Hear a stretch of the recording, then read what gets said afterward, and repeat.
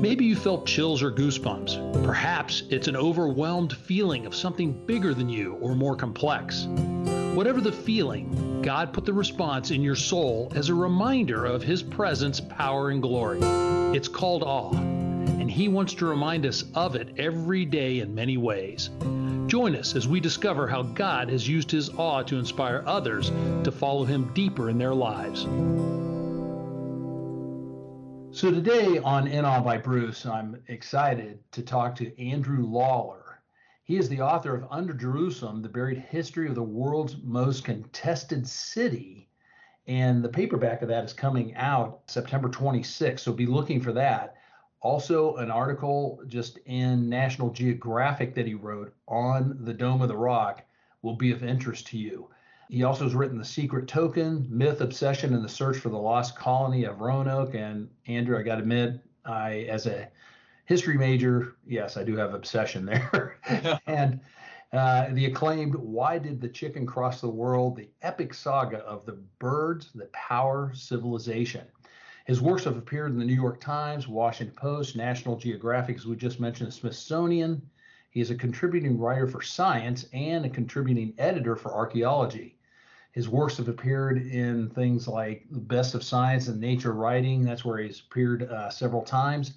So, Andrew, welcome to In Awe by Bruce. Thanks so much. Nice to be here, Bruce. Thanks for coming in. As I mentioned, not only am I interested in Roanoke, but I'm very interested in the Dome of the Rock. And people that are listening might be saying, well, okay, Dome of Rock, yeah, it's nice and everything. It's in Jerusalem, but why is it important to Christians here in America or around the world? Well, this is one of the world's most important buildings. I don't think there's any way of getting around that. This is a fantastic piece of architecture that also is a piece of cultural and religious history that is of interest to Jews and Christians as well as Muslims. The Dome of the Rock is built over a rock which is probably has attracted more religious stories and legends than any other place on earth. So you tell me where you want to go with that, because we could talk for a couple of days about this. Okay. Well, one, if you read Andrew's article in National Geographic, you'll realize how passionate he is for this. And I've been to the Dome of the Rock. It's been quite a few number of years.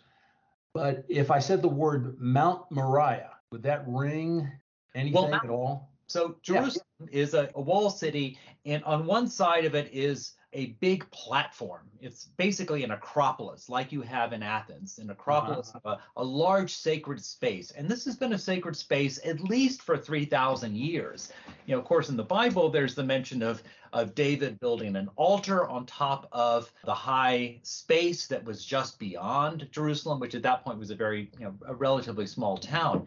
And since then, obviously, there's been 3,000 years of construction, destruction, renovation. So it's turned this space, which is maybe the size of a couple dozen football fields, into a really fantastic combination of all three of these monotheistic traditions. And what was the earliest thought to happen religious experience on that site? Well, that's very difficult to know, because archaeologically, that is, the people who actually dig to find physical evidence are not digging there. Just like there's not a lot of digging going on at other sacred places around the world, the Dome of the Rock and that platform, what Jews and Christians call the Temple Mount, and what Muslims call the Haram al-Sharif, or the Noble Sanctuary, is off limits to major archaeology. So all we really have to go on is what's in the text. The Bible, of course, being one key text, but there are lots of other people who mentioned this area over the course of the millennia. So it's very difficult to decide exactly who did what when, but certainly by the time the Israelites arrived, sometime around 1000 BC, probably religious rituals, and probably before then, it might well be that the Jebusites, who were the people who lived in Jerusalem prior to the Israelites conquering that town, they may well have performed rituals on top of this mountain. So it could be that this was a sacred place going back even before the time of the Israelites' arrival. Okay. Bring us to how we got to today and why it's of importance to us now. Right. Yeah, I'll give your listeners a brief history. So, as I mentioned, you could go back to 3,000 years. We know that sometime around that time, the Israelites arrived, turned Jerusalem into the center of what became known as Judea. And the temple that was built, according to the biblical text, by Solomon became the center of what became known as Jewish worship. Now, the Babylonians came in 586 BC. According to biblical texts, as well as archaeology, we can show pretty clearly that the city was destroyed by Mm-hmm. Babylonian forces, and the temple probably was destroyed then. Again, we don't have any evidence, physical evidence for the temple, but we do have lots of textual references. And then after that, it was rebuilt slowly on a smaller scale. And then came the time that probably most familiar with, that is the time around Herod the Great's period, just before the birth of Jesus. And this time, Herod, who was the king appointed by the Romans, who really were running the show, he decided to make the Temple Mount into a really massive religious showplace to really show off Judaism. And it became an important site for tourists as well as pilgrims from around the Roman Empire who came to see this fantastic collection of buildings, including, of course, the temple, which stood somewhere on that platform, maybe toward the center of the platform. Then the Romans in 70 CE, 70 years after the birth of Jesus, they destroyed the temple during a Jewish civil war and an uprising against Rome. And the whole area was pretty much abandoned for a period, although the Romans likely built their own temples to their own gods and goddesses for a couple of centuries. But by the time that the Romans become Christians, that is, they become Byzantines, what we call Byzantines, Mm-hmm. that area was left in ruin. It was left in ruin by the Christians who wanted to make a point that Judaism was no longer a religious force and that Christianity had triumphed over Judaism. This was their view then. So to leave this vast and important part of the city empty and in ruins was a part of Christian dogma at that time that said that, as Jesus had said, the temple would be destroyed. It was destroyed and it would never be rebuilt. So that was the way things stood until the arrival of the Muslims. And they came out of Arabia in the 7th century with this new faith, Islam. They captured Jerusalem pretty much without a fight. And they decided to take this ruined area that was clearly still held sacred by Jews and turn it into a center of worship. So that's where you get the beginning of the Muslim connection to this area. And of course, the Muslims were referring back. They heard stories about Solomon's temple.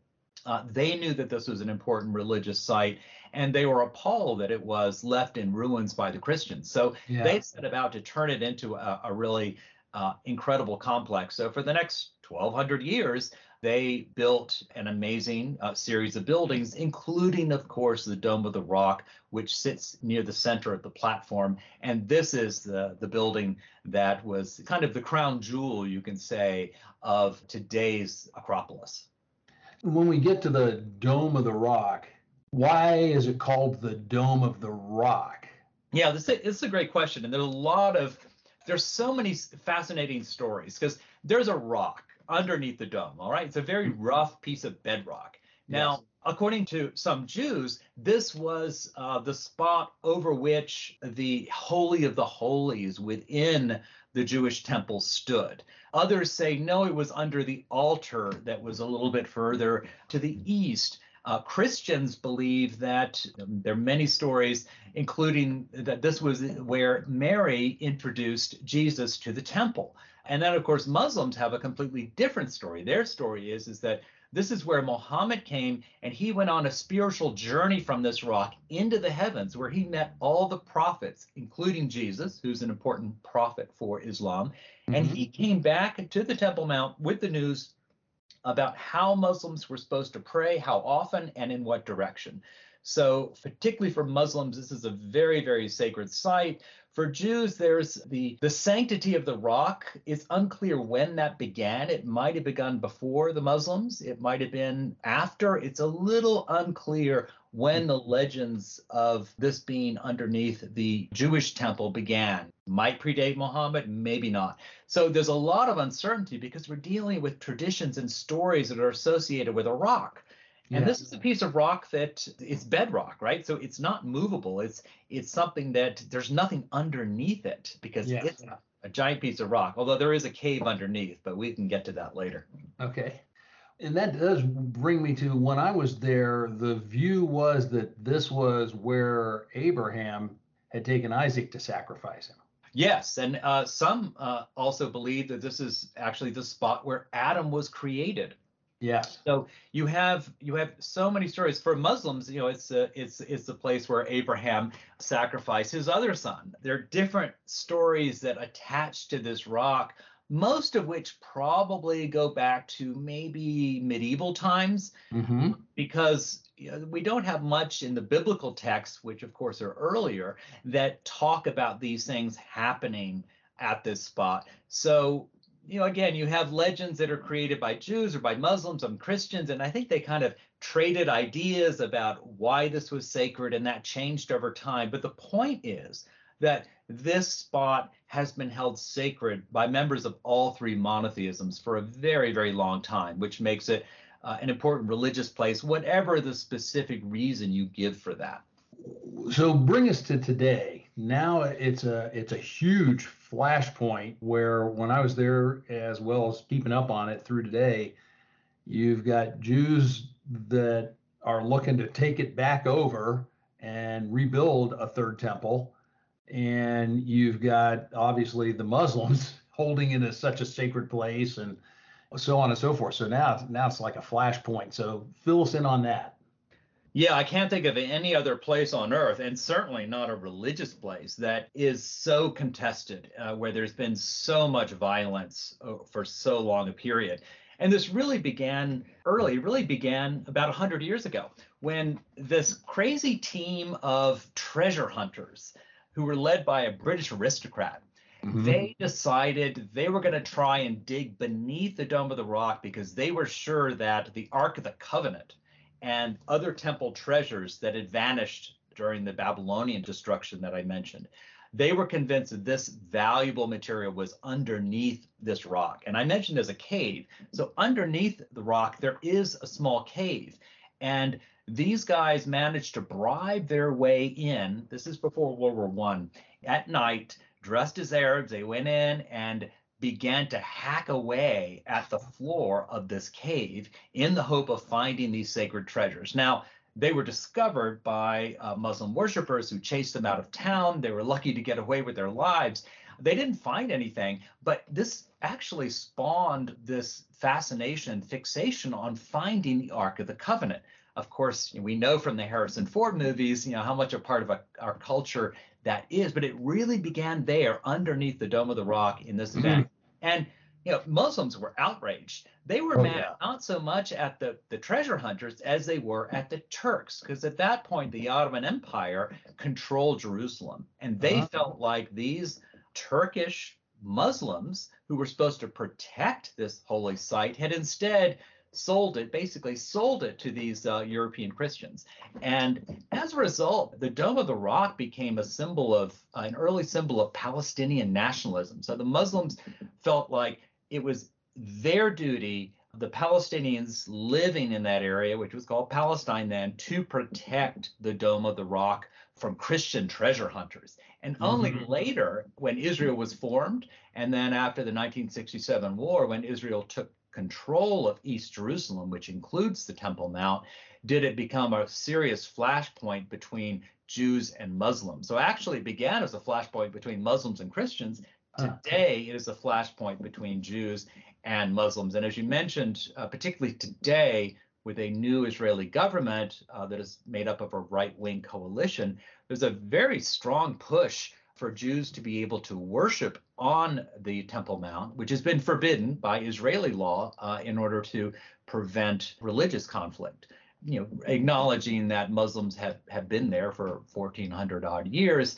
So Jews are technically not allowed to pray there, but that may change. And I think if that begins to change in a big way, we're very likely to see extreme violence and possibly even a Middle Eastern war.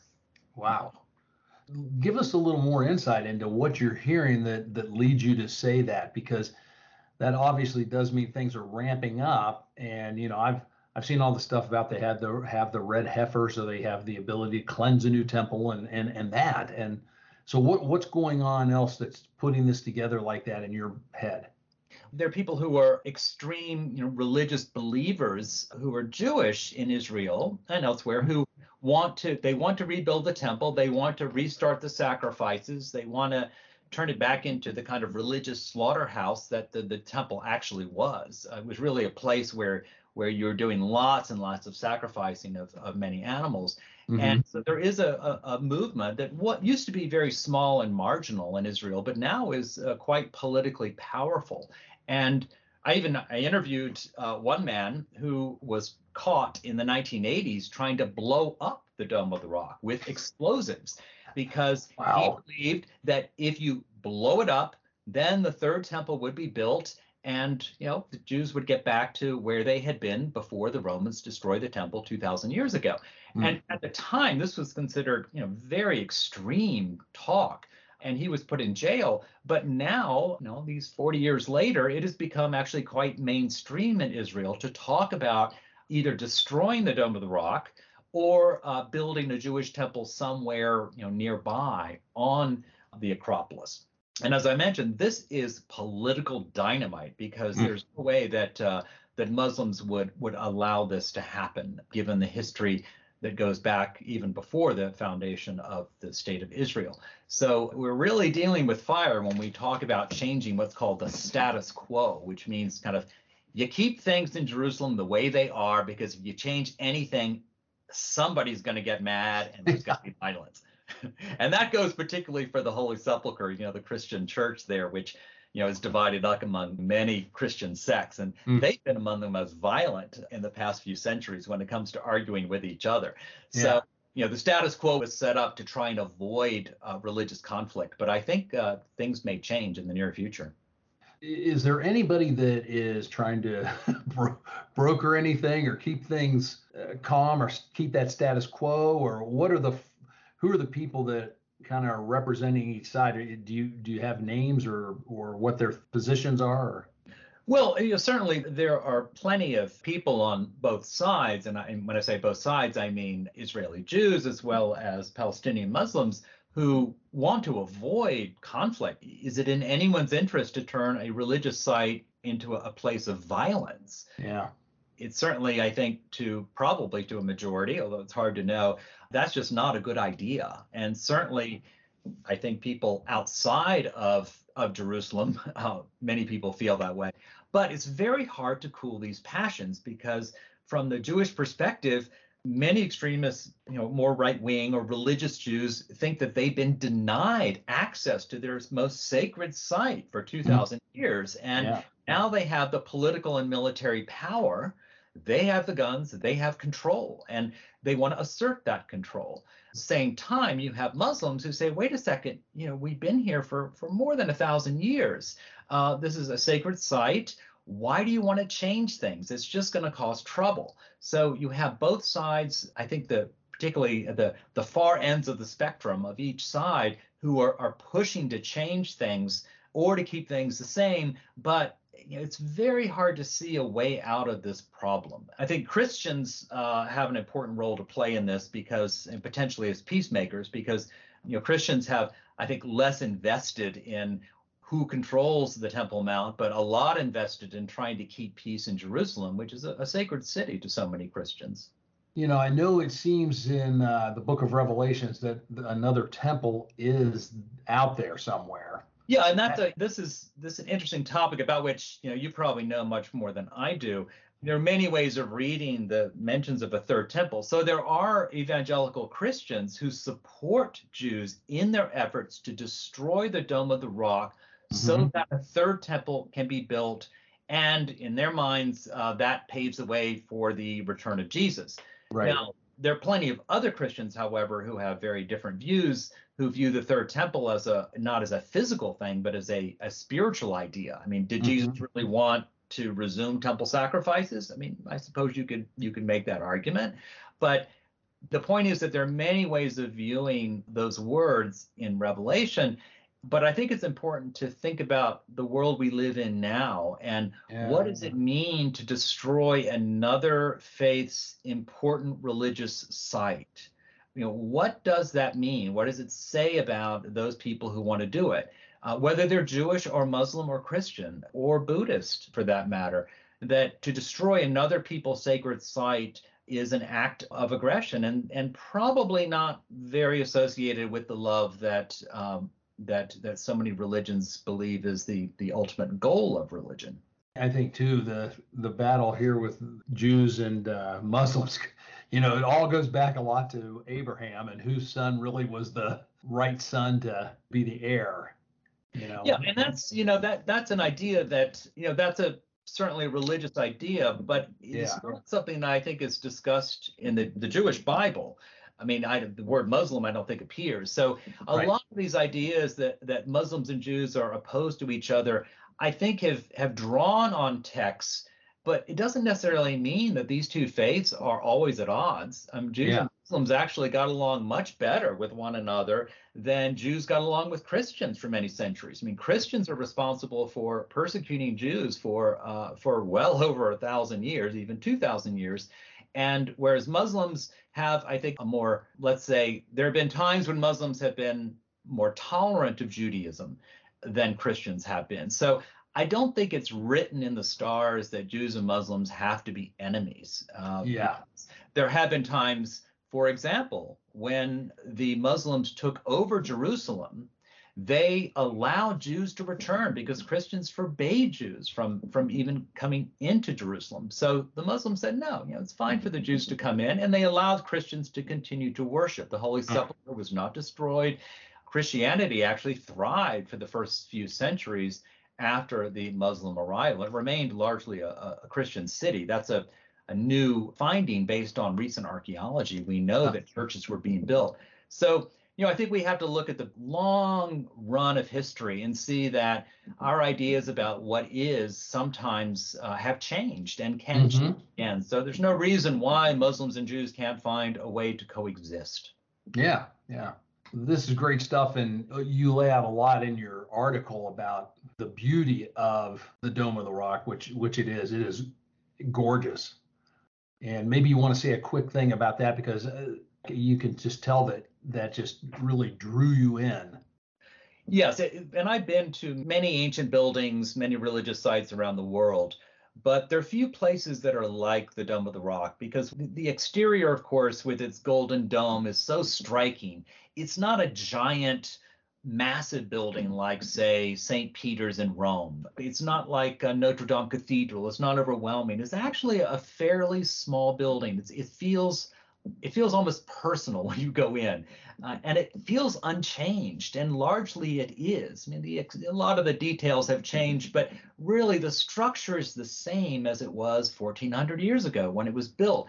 So what's amazing is to walk in and to see the incredible mosaics that surround this very plain piece of bedrock, very rough bedrock. The contrast is fascinating. There's not an altar in the center. There's not someone sacrificing something in the center. It's just a rock. And it feels to me so simple and then surrounded by such beauty that it's that contrast which I think lends this place its special air. And remember, it's not a mosque. It's not even really clear what it was built for. Yeah. It was built to maybe commemorate Muhammad going into heaven, but others have other ideas about why it was built. So it's actually a little mysterious.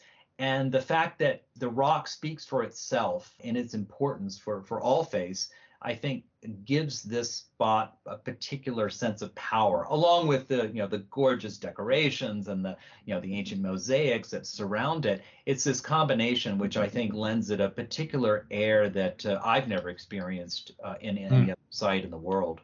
Wow. So before we leave, is there anything else you'd like to tell people about what you're doing, about your book coming out on the 26th, or anything else? I'd say go visit Jerusalem. It's great to talk about it. And Christians and Jews can go up on the Temple Mount, on the noble sanctuary. You can go visit as a tourist and you can walk around. You can't go inside the dome, but you can walk all around this complex. And it's really worth a day just walking around because it's a really magnificent place. You get great views of Jerusalem. And then, of course, the city has all these underground spaces, and that's the topic of my book, Under Jerusalem, the very history of the world's most contested city, is looking at what is not apparent from the surface. So that's what makes Jerusalem so interesting, is there's this whole world beneath, both historical and religious, that is still being explored today. Okay. So let me summarize what I think I heard there, which is Andrew Lawler Travel Agency will take you inside the Dome over the Rock and through all the tunnels underneath Jerusalem. Anytime. Just let me know, Bruce, and we'll set up a tour. All right. Andrew, thank you so much for taking this time with us, and great success on your book and the article in National Geographic. And thank you for making this so timely. Yep, such a pleasure to talk with you. All right. God bless. All right. Take care.